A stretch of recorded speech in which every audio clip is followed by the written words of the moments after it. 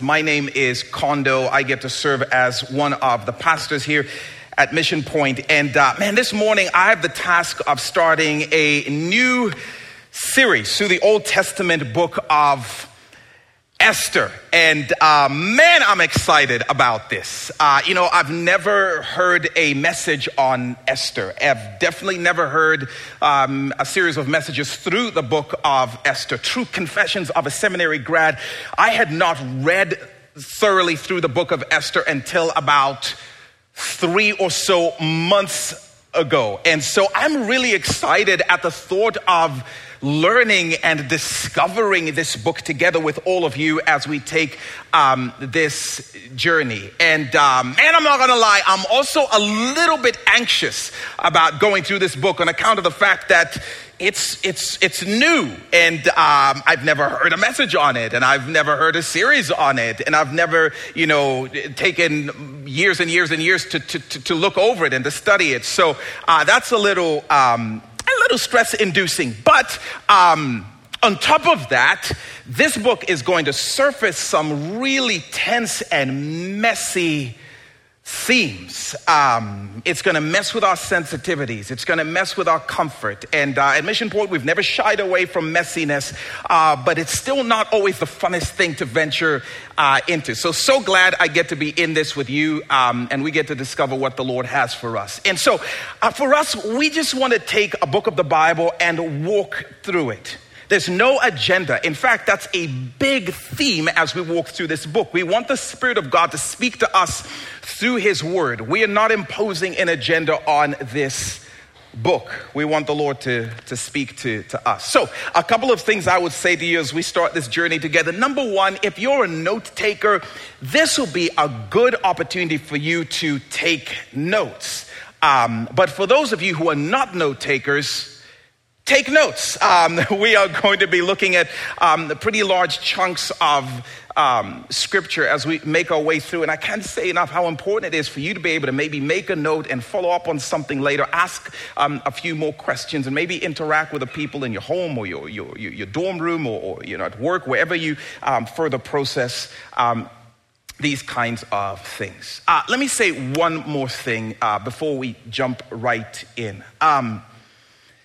As we look at the book of Esther, we are going to be invited into a culture that is very different from ours, in a world and a time that's very different than ours, with a group of people with different practices and priorities than those that we might practice and prioritize. And so I just want to say, one of the most beautiful things I think we can grow in together as we enter into this series is just the art of being more curious and asking more questions. Instead of meeting a culture or meeting a person and immediately imposing our priorities and immediately, imposing our thoughts and our practices and then judging or evaluating on that basis, I pray that through this process we will learn to ask more questions and be a little bit more curious and enter in with a little bit more openness.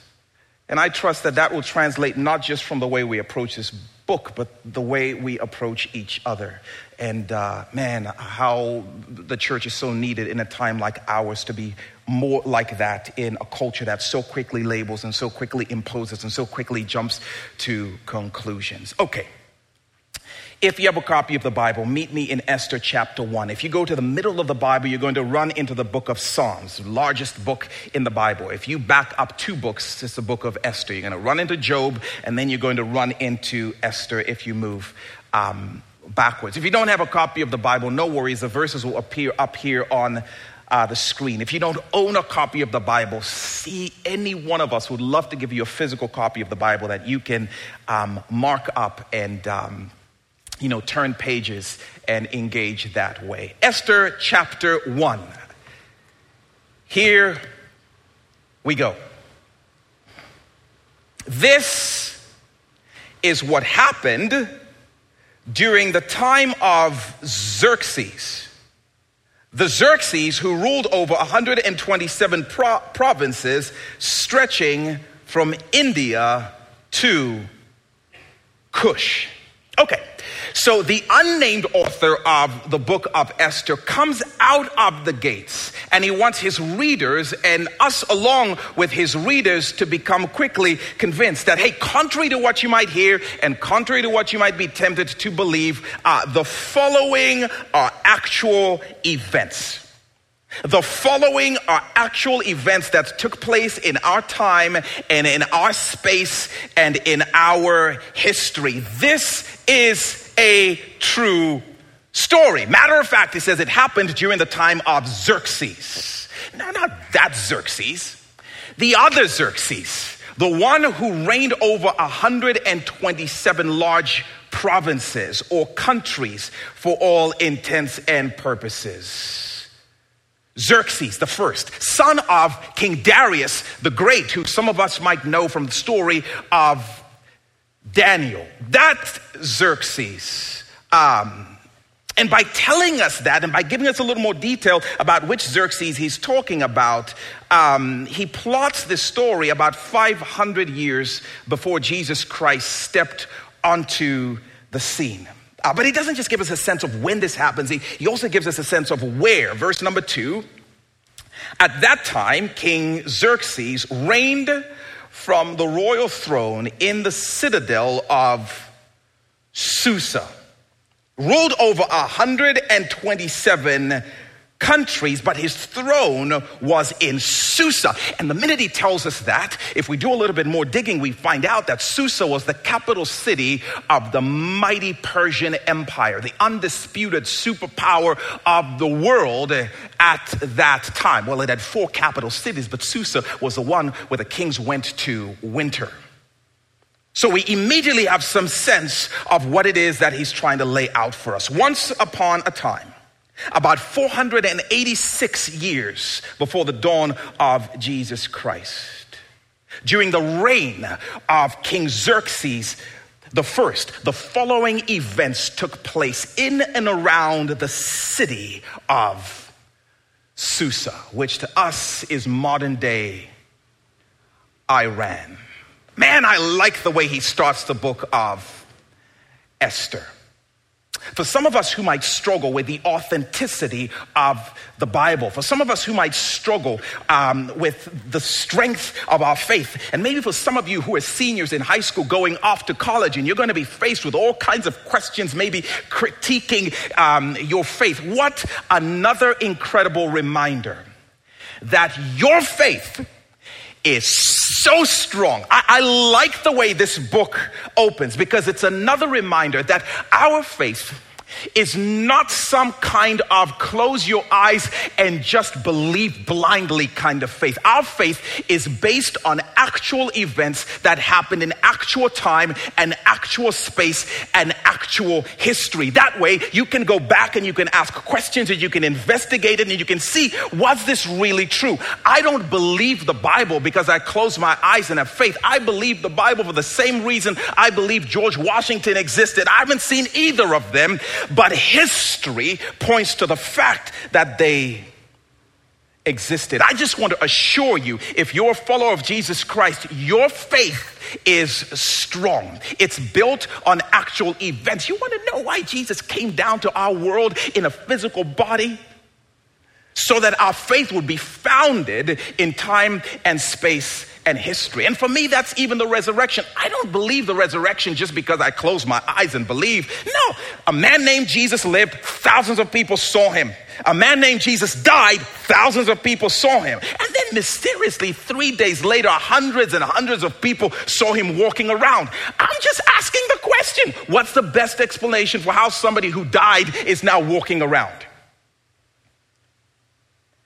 Maybe he rose like he said over and over and over and over and over again that he would. I like the way the book of Esther starts, inviting us back into the strength of our faith. Because listen, if this was a made-up fictional story, this is way too much information to be giving, and it's counterproductive because people can go and they tear it apart, and people have attempted to do that even with this story. But I just wanted to pause and say, your faith is strong. Maybe to remind myself, my faith is strong. Esther chapter 1, verse 3. And in the 3rd year of his reign, He, that's King Xerxes, gave a banquet for all his nobles and officials. The military leaders of Persia and Media, the princes and the nobles of the provinces were present. For a full 180 days, he displayed the vast wealth of his kingdom and the splendor and glory of his majesty. And we start to learn a little bit more about this man named Xerxes, and this was a bad dude. History doesn't dispute the fact that he was the most wealthy and the most powerful man on the planet, but yikes though. So, he tells us about 3 years into his reign over the Persian Empire, this cat Xerxes, who's now 35 years old, this dude throws a super party fitting for a super power, and it is just dirty money. There is so much wealth in this conversation. It's insane. But the author wants us to get to know who this Xerxes character is a little bit more. Because I'm just asking you, how rich do you have to be to throw a 6-month party? I'm just saying, even if it was just for your home or your roommate or your coworkers or just a few people, how rich do you have to be to throw a party for 6 months? And I like that the author says it was for 180 full days. In case you're tempted to think maybe they hit up just weekends and then they came back and they commuted and they traveled, he's like, oh no, all day, every day for 180 days. But do the math. Do the math. He was in charge of 127 provinces, and it says that the princes and military leaders and some of their officials showed up. Uber conservatively, we're talking about maybe 400 people, but more realistically, we are talking north of 1,000 people. Mind you, these are royals and princes and military leaders. They don't travel across land and sea by themselves. They bring an entourage, a security detail, the massage artists. I mean, they bring everybody. And Xerxes hosted them all for 180 days. Or you can eat of the world's best cuisine, or you can drink of the world's most expensive wines, 5-star accommodations for 6 months. I'm just saying, those Jeff Bezos billions that we are so impressed with, nothing on this dude. This is a whole different level of wealth. And you want to talk about the kind of power that this man wielded at the age of 35? He reigns over 127 countries, and he made maybe 2 calls and a couple of texts. And he got 127 countries to send their presidents, their leaders, their kings, their military personnel to show up at his house for 180 days. Drop everything because Xerxes said so, and that dude is the boss. I'm telling you, we have not seen in our recent history this kind of wealth and this kind of power consolidated in one person. This was a bad dude. Mind you, may I let you know, the next time we see this kind of power consolidated in one person who can bring that many leaders together in one place, start packing your bags. That's the Antichrist. The one world government. He's going to pull it off somehow, but it is so hard to pull off. And Xerxes, at the age of 35, here he is. This is the way this dude rolled. And he's not even done. Verse 5, because you may be tempted to think, man, 180 days run out of budget. Nope. Verse 5, when these days were over, the king gave a banquet lasting 7 days in the enclosed garden of the king's palace, for all the people from the least to the greatest who were in the citadel of Susa. What? After 180 days, he opens it up and puts everybody in the city on a guest list. Most countries in this world would go broke trying to pay the bill for this 7-day banquet that this dude threw. And how rich do you have to be to throw a banquet for the entire city and host it on your front garden porch? I'm just saying, this is a whole different level altogether. Not just any porch, by the way. Verse 6 says, the garden had hangings of white and blue linen fastened with cords of white, linen, and purple materials to silver rings on marble pillars. There were couches of gold, y'all, and silver on a mosaic pavement. What kind of pavement? Well, made of porphyry and marble and mother of pearl and other costly stones just woven into the floor. Verse 7, wine was served in goblets of gold, each one different from the other. He opened this up to the entire city and everyone got their own customized golden goblet. That's just a different level, I'm saying to you right now. Anyway, the royal wine was abundant in keeping with the king's liberality and cash flow. Verse 8. By the king's command, each guest was allowed to drink with no restrictions, for the king instructed all the wine stewards to serve each man what he wished.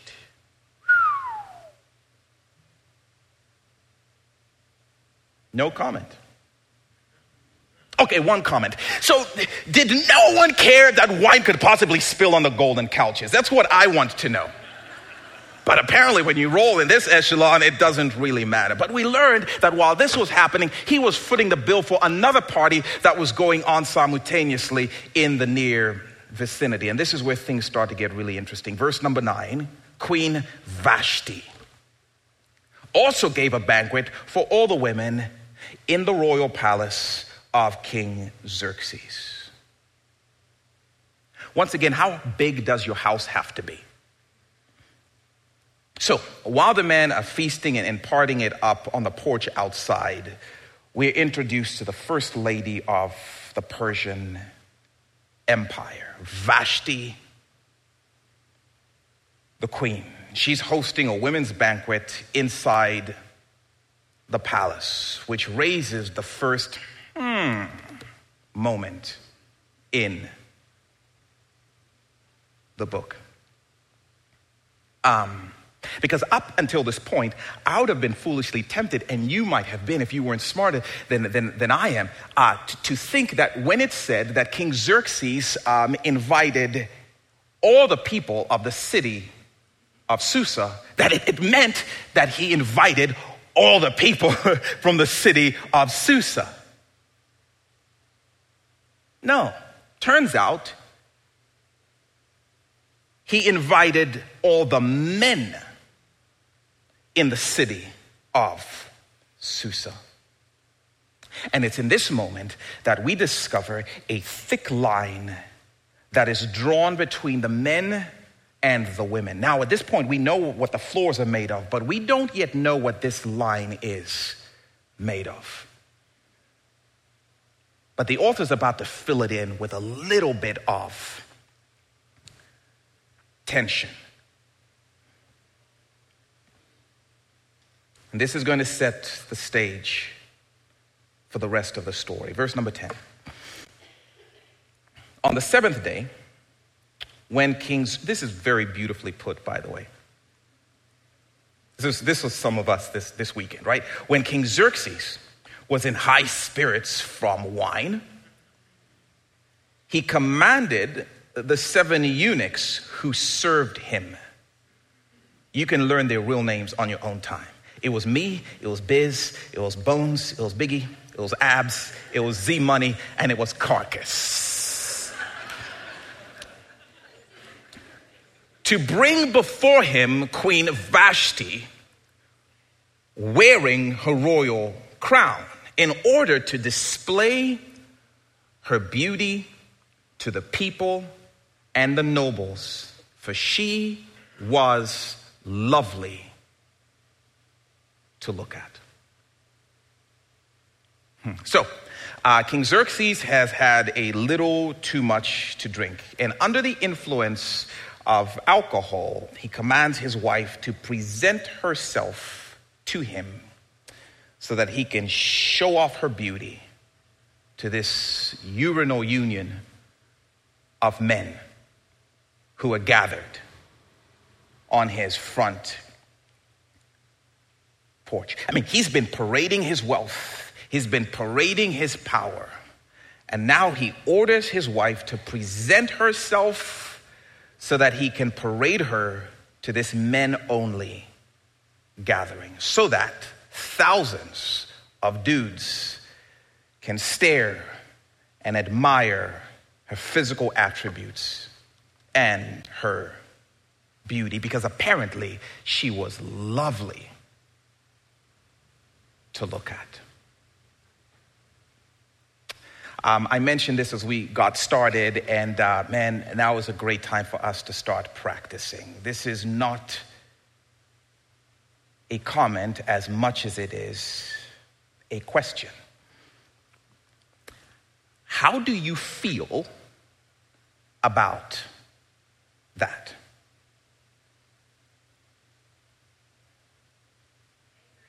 Okay? I love that. I appreciate that. And if you've not taken time to think about it, feel free to take time to think about it. And you're going to hear me encourage you over and over again to please take time to think about, how do you respond to this? How do you respond to the king's request/order to the queen? How do you process what Xerxes just did as a man sitting in this room or watching this online?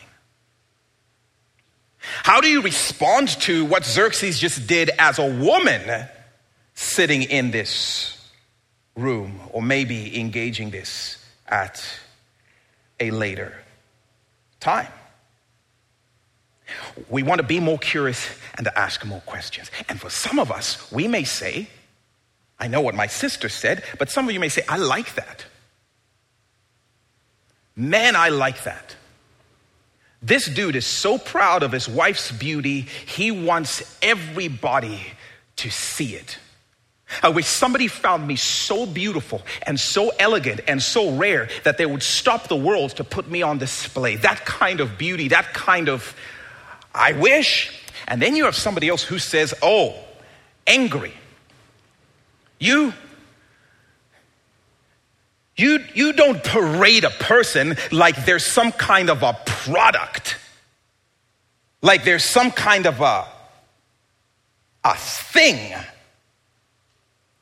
That's not how you treat people. That's not how you treat anyone. That's definitely not how you treat a woman. And others of you may say, yeah, I'm furious by that. That is so demeaning, and it is objectifying of her physical attributes, because you know exactly what those dudes, or at least a chunk of them, are going to start to think about when they behold her and her beauty. And then there may be some of you who just may linger in the middle, and you may say, well, I don't know. I guess I need more information. How I feel about it depends on whether or not she was willing to do it. How I feel about it depends on how she felt about it.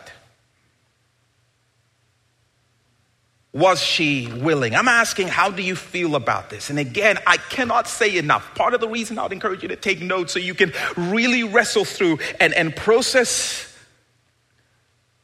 things like this. Is there an appropriate way to feel about something like this? Because it is going to show up a lot through the course of this book. It'll be really good for you to have some thoughts about how you feel about this, and maybe even why. Think about it. Ask each other, your small group or your roommate or somebody at work, whatever the case is, because this matters. Yeah, I'm a dad of daughters. I would be furious if my daughter was paraded and a bunch of dudes were gawking at my daughter.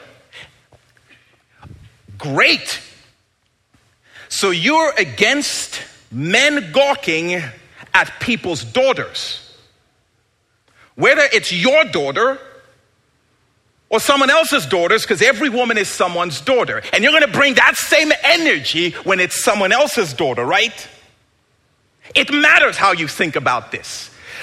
Or maybe somebody will say, this is absolutely wrong. You do not put somebody up there so that people can appraise a person based on their physical attributes. I'm like, great. If that's what you think, that's great. And I hope that's the same energy that you bring to your Instagram account. I hope that's the same energy you bring to what pictures you like or dislike, or what accounts you follow or don't follow. I hope that's the same energy you bring to, well, I feel extra spicy today, so I'm going to post a picture so people can appraise it, right? It matters how we think about these things.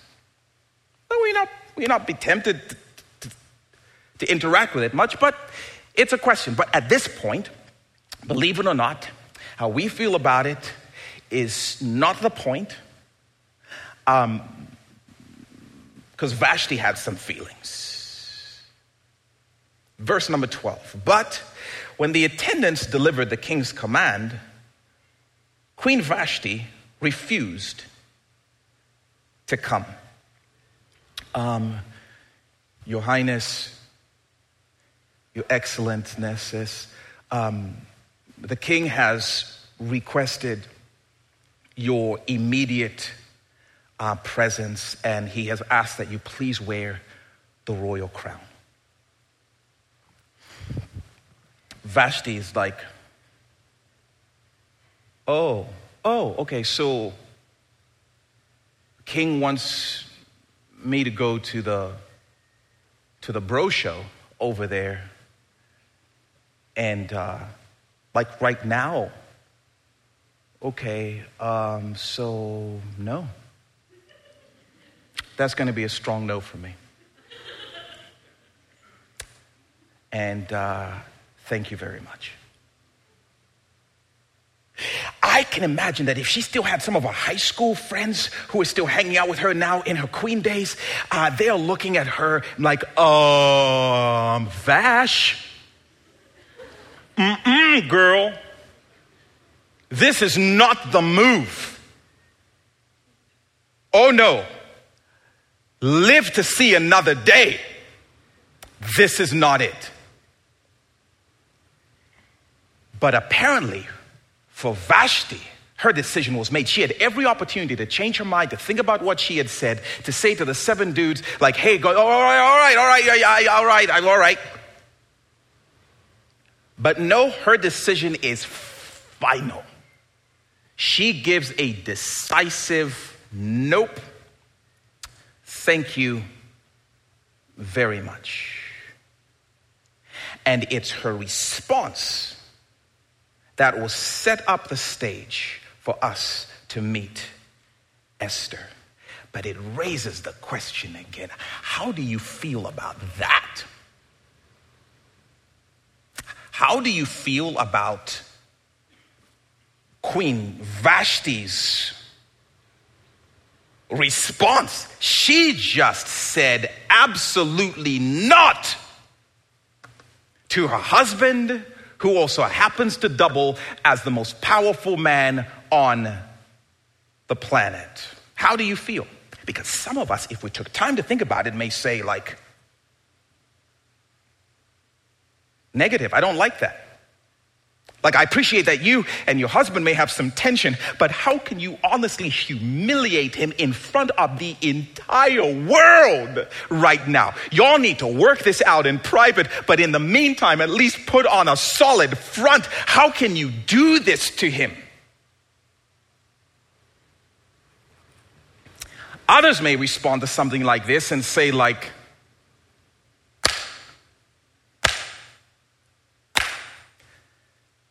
you go, girl. have some man beckon you and summon you, tell you what to do. You put your foot down and you say absolutely not.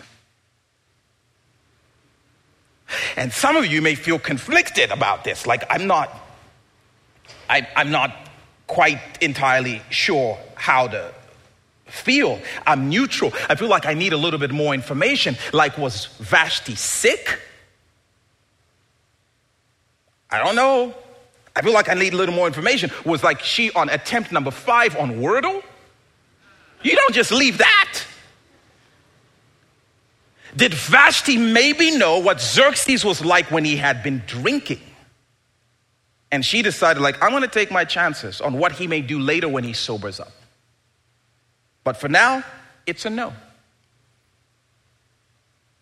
How do you feel? Be more curious. Ask more questions. But think about this. I think this matters. I'd be curious, by the way, if you had a daughter or friend or a cousin or a sister and they were in Vashti's situation, what would you have advised her to do? And why? Well, it's not really as pertinent what I think about it at this point because Xerxes has some feelings. Needless to say, when word gets back to the king, who at this point is probably like, oh, just wait. Ooh, she's coming, y'all. Woo! I saved the best for last. Just hang on a second.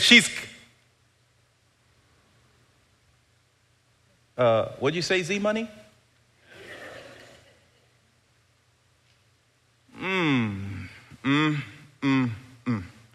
When he finds out, verse 12, second part, the king became furious and he burned with anger. Where's the queen? King Xerxes, where's the queen? Hey, where's Vashti? You keep my wife's name out. Okay. Y'all watch too much TV.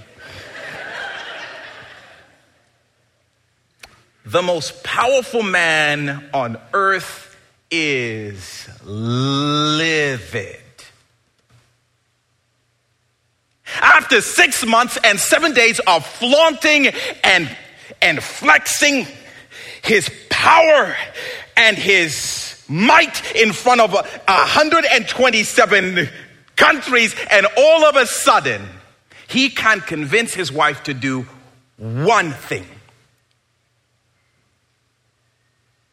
After convincing 127 at least leaders of different kinds to drop everything and come across land and sea thousands of miles, he can't convince his wife to walk out of the house. Scratch that. He can't convince her to be carried out of the house, because that's what those 7 dudes were for. Oh, he's humiliated. Dude is absolutely furious. And then he earns a little bit of my respect. Verse number 13. Since it was customary for the king to consult experts in the matters of the law and justice, he spoke with the wise men who understood the times and were closest to the king. Feel free to learn their names on your own time. This is Brother Karsh and Thar and Math and Tar and Mir and Mar and Memucan. The 7 nobles of Persia and Media who had special access to the king and were highest in the kingdom. These 7 men with the ability to gain special insight, some of them through magic arts and divination. Some of them through astrology. Some of them just, had a special understanding of the time. Some of them were just really well read. And he had this group of 7 advisors. This was the only group of people who are allowed to come into the presence of the king without being summoned or without special permission. They could come in whenever they wanted to. Everybody else, it was a capital offense. You don't come unless you're requested. His most trusted advisors. And in a moment of rage, it blew my mind that he had the wherewithal to ask for some advice. I'm very mad, guys. And I'm also very drunk. And I don't want to make a rash move. Man, we could learn from that. So please advise me, what should I do? Verse 15, according to the law, what must be done to Queen Vashti, he asked. She has not obeyed the command of King Xerxes that the eunuchs have taken to her. He's so mad at speaking about himself in third person now. Anyway, Kondo will keep reading the word of the Lord. Verse 16. Then Memucan replied in the presence of the king and the nobles, and this is a crafty dude, by the way. Queen Vashti has done wrong. Not only against the king, but against all the nobles and the peoples of the provinces of King Xerxes. Wow. So he immediately condemns Vashti's actions. What she did was absolutely wrong for refusing an order from the king. And then he goes even further. Now he's amplifying the conversation. And you get a sense that the king had asked the advice of a few of his people. And this guy then blew up the conversation to make it very public in the presence of at least, the reps from 127 different countries. Brilliant move. Brilliant move. She's wronged us all, king. Verse 17, for the queen's conduct will become known to all the women. And so they would despise their husbands and say, King Xerxes commanded Queen Vashti to be brought before him, but she would not come. Verse 18, this very day he went from one day they will to it's happening already. It's brilliant. The Persian and Median women of the nobility who have heard about the queen's conduct will respond to all the king's nobles in the same way. There will be no end of disrespect and discord. He just amplifies it and takes it from an issue between two people and makes it an issue of 127 people. And goodness sakes, we have to watch out for that. Whenever something that happened with one person or two people is amplified to become all the people, it is a dangerous move. And this guy plays it absolutely brilliantly. And some scary moments ensue. Because now he pressures the king to make a global decision because what she did affects us all. And what you decide next, you decide for all of us, king. So go ahead. What's your move? If you don't deal with this drastically, the wheels will come off the kingdom and there'll be no end to the chaos, and women everywhere will stop feeling obligated to obey the men in their lives. If the queen can disregard the most powerful man on the planet, what are the other women in the world going to say to their husbands who can't even boil an egg, right? So he uses this rationale to pressure the king. Next thing you know, the women will start thinking for themselves, and pure pandemonium will ensue. Nay, king, nay. Now, we are going to get to some of these messy topics as the Esther continues. But man, it is so striking. Wherever you find the subjugation of women by men, you will find men who are incredibly scared and insecure. It is driven by fear and insecurity. Why? Because listen, if we can earn their respect, we've got to order it. You've got to write something that's a mandate so that we can force what we cannot win. And so here we go, king. It's on you. You've got to prevent this mass chaos. Verse number 19, therefore, if it pleases the king, let him issue a royal decree and let it be written in the laws of Persia and Media, which cannot be repealed. Make sure that it cannot be reversed, king, that Vashti, and for the first time she is addressed without her royal title, is never again to enter the presence of King Xerxes. Also, let the king give her royal position to someone else who is better than she is. Then, when the king's edict is proclaimed throughout all his vast realm, all the women will respect their husbands from the least to the greatest, because that's how you get it done.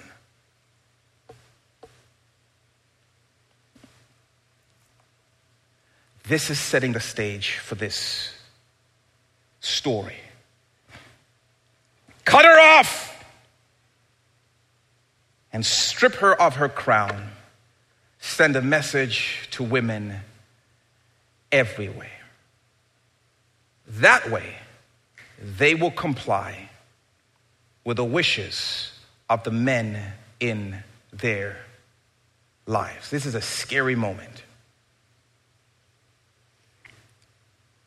Verse number 21. The king and his nobles were pleased with this advice. Seemed good to the men.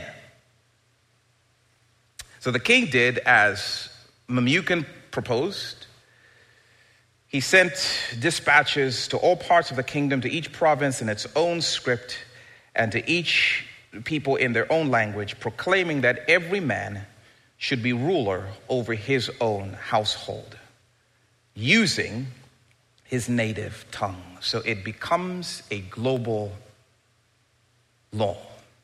Men get the final word in their homes. They pull rank. In other words, women must obey the men in their lives. Sorry, babe, it's not me. It's the law.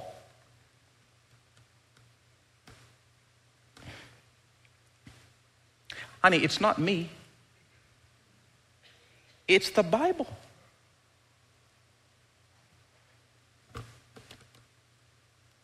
So I ask for a final time. How do you feel about that? As a man, how do you feel about a group of men sitting in a room and making a law that subjugates women and has them pulling rank? As a woman, how do you feel reading something like this? I really want us to engage this and think about the questions for our own lives and for our own families and for our own culture and for our world. What's our response to that?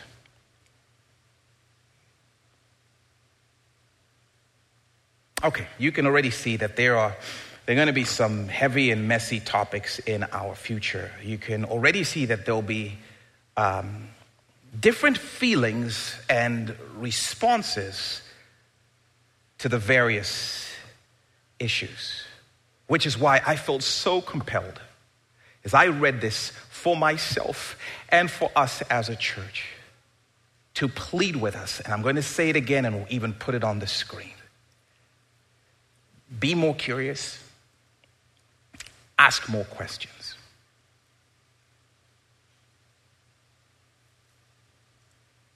Be more curious. Ask more questions. And more specifically, I want us to think about how we feel and how we process things. And I even want us to go so far as to challenge our own instinctive trigger responses.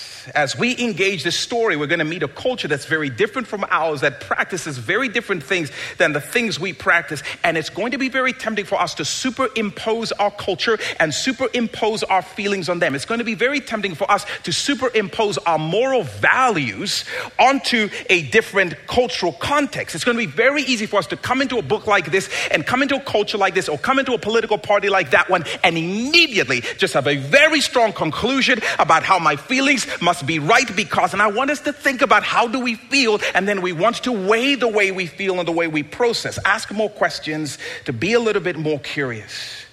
And maybe see if in the midst of that, we won't find ourselves learning and growing and being stretched and being a little bit more like Jesus. Let me, confess some of the ways this was even revealed to me as I was reading this story. I read this story, and when I did, I immediately started to impose my own ideals and my own beliefs and my own priorities, and I started to impose my own labels. I didn't ask a lot of questions. So when I started reading this book and I met Xerxes, my immediate response to Xerxes was Xerxes the arrogant. Xerxes the arrogant. What kind of dude is going to throw a 180-day party to just show off all of his stuff except an incredibly arrogant guy? Turns out Xerxes had a problem. And Xerxes' problem was the Greek Empire. They were knocking on the superpower door and they were threatening to take this guy down. He knew, matter of fact, about 4 years after the events of Esther, he's going to go to war against the Greeks. And he knew he had to go to war against the Greeks. If you are going to go to war against your rival, the Greeks, you are going to need to build an army. And if you're going to need to build an army, you're going to need to reinforce loyalty. And if you're going to reinforce loyalty, you've got to figure out a way to inspire your entire kingdom. So he throws a 6-month party in order to remind all of the people under his leadership, hey, listen, y'all have chosen the right side. And I'm telling you, if you stay loyal to me, these are the kinds of amenities that you're going to be able to enjoy. This was not a party. It was a military strategy on Xerxes' part. Wooing people he knew were going to have to go to war for him. I'm like, I didn't know that. I just jumped into conclusions. And then here he is with all of his drunk buddies, a bunch of drunk alcoholics. That was the thing I thought immediately. Did you know that in the Persian Empire, they would never have dreamed of making a major decision without alcohol? He would never have made a decision unless he was drunk. What? Because they believed that alcohol had a way of loosening your inhibitions, which made you more vulnerable, which put you more in touch with your gut. So they would all drink, and when they got drunk, they would make major decisions, and somebody would script them. And then when they were sober, he would read it back to them. And if they liked what they decided when they were drunk, when they were sober, it passed. If they were sober, they would make a bunch of decisions and then they would look them over when they were drunk. And if they liked what they saw when they were drunk because they decided when they were sober, it would pass.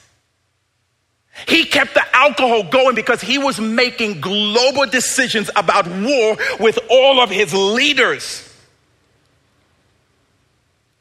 I'm like, I didn't know that, which explains why, as drunk and angry as he was, he would not make a decision about Esther without pulling his people in and going through his process. You know, him and his sexist pigs, right? That was my immediate thought. Because, I mean, this patriarchal culture and these sexist pigs. Now, I don't live in a patriarchal home currently, but I did grow up in one. And in my home growing up, my dad was the boss. He pulled rank. He was in charge. What he said went at the end of the day. But in a patriarchal culture like the one I grew up in, it was defined primarily by his ability to protect and provide for his family. I can still remember one night during an era where there were a lot of home invasions. We heard some noises outside the house in the middle of the night. My dad got up and he circled the house maybe for an hour while the rest of us were inside just hoping he comes back in unscathed. And I remember that striking me like, oh my gosh. The buck stops with you, but so does the bullet. It's really interesting, right? Xerxes has this thing for men only. And I'm like, you jerk. Now, he may be a jerk, but the rationale for this was, these are the people I am calling to go to war and die to protect your wives and your children. I would never think to invite that group of people into this military strategy. It is your job to be willing to die. It is your job to be willing to protect. That's why he was having the meeting with a group of men. How do I feel about that? I need to be more curious. I need to ask more questions. And then I met Vashti. Vashti the Great. Then I got to know Vashti a little bit, and I'm like, Vashti the Great? I don't know. I like Vashti. I don't know much about her. But here's the interesting thing. Vashti has been a polarizing figure. Because for the feminist movement, she is a revolutionary. She is a hero who stuck it to the men, right? And she stood up in a culture of patriarchy and male superiority, and she just took a stand against it. Then you have people on the other hand who say Vashti is a selfish, entitled, privileged woman. You're like, what? Did she even take a moment to think about how her decision would affect the rest of us? Because now I have to do what my husband says every time because of what she decided. And let's be honest, the rule and the law that these men are making is because they want their wives to comply when it comes to one thing. And it's not doing household chores. They were too rich for that. They had people for that. This is such a gross law in what it's intended to do. And so you can imagine there's a movement that's saying, like, if you had even thought about anyone other than yourself, you should have taken one for the team. And then you have theologians who I've heard say, like, Vashti's a picture of a non-submissive wife. It matters how you think about Vashti, though, because if you say Vashti, yes, she's awesome. She stood up to the establishment and she stuck it to the men. What are you going to do with Esther, who complied?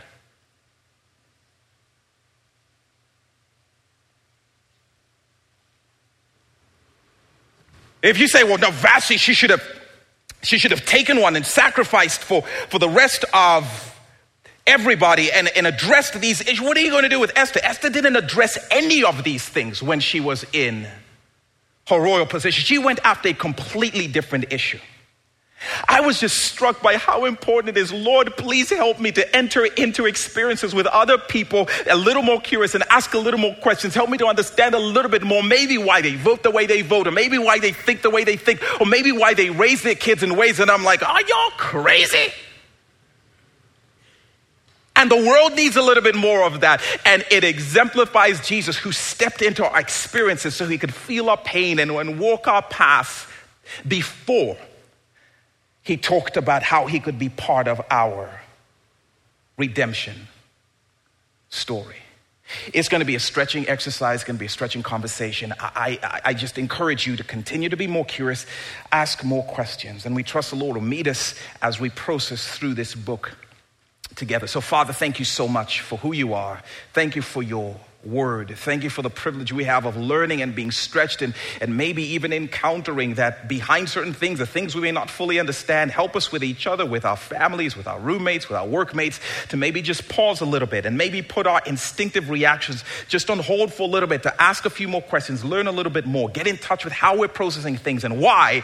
And as we do that, help us to grow to be more like your Son, Jesus Christ. He came to the earth and he knew we were all wrong. And yet he asked questions and he walked in our place and beautifully redeemed us. So Father, thank you so much. We commit ourselves to you. In Jesus' name, amen.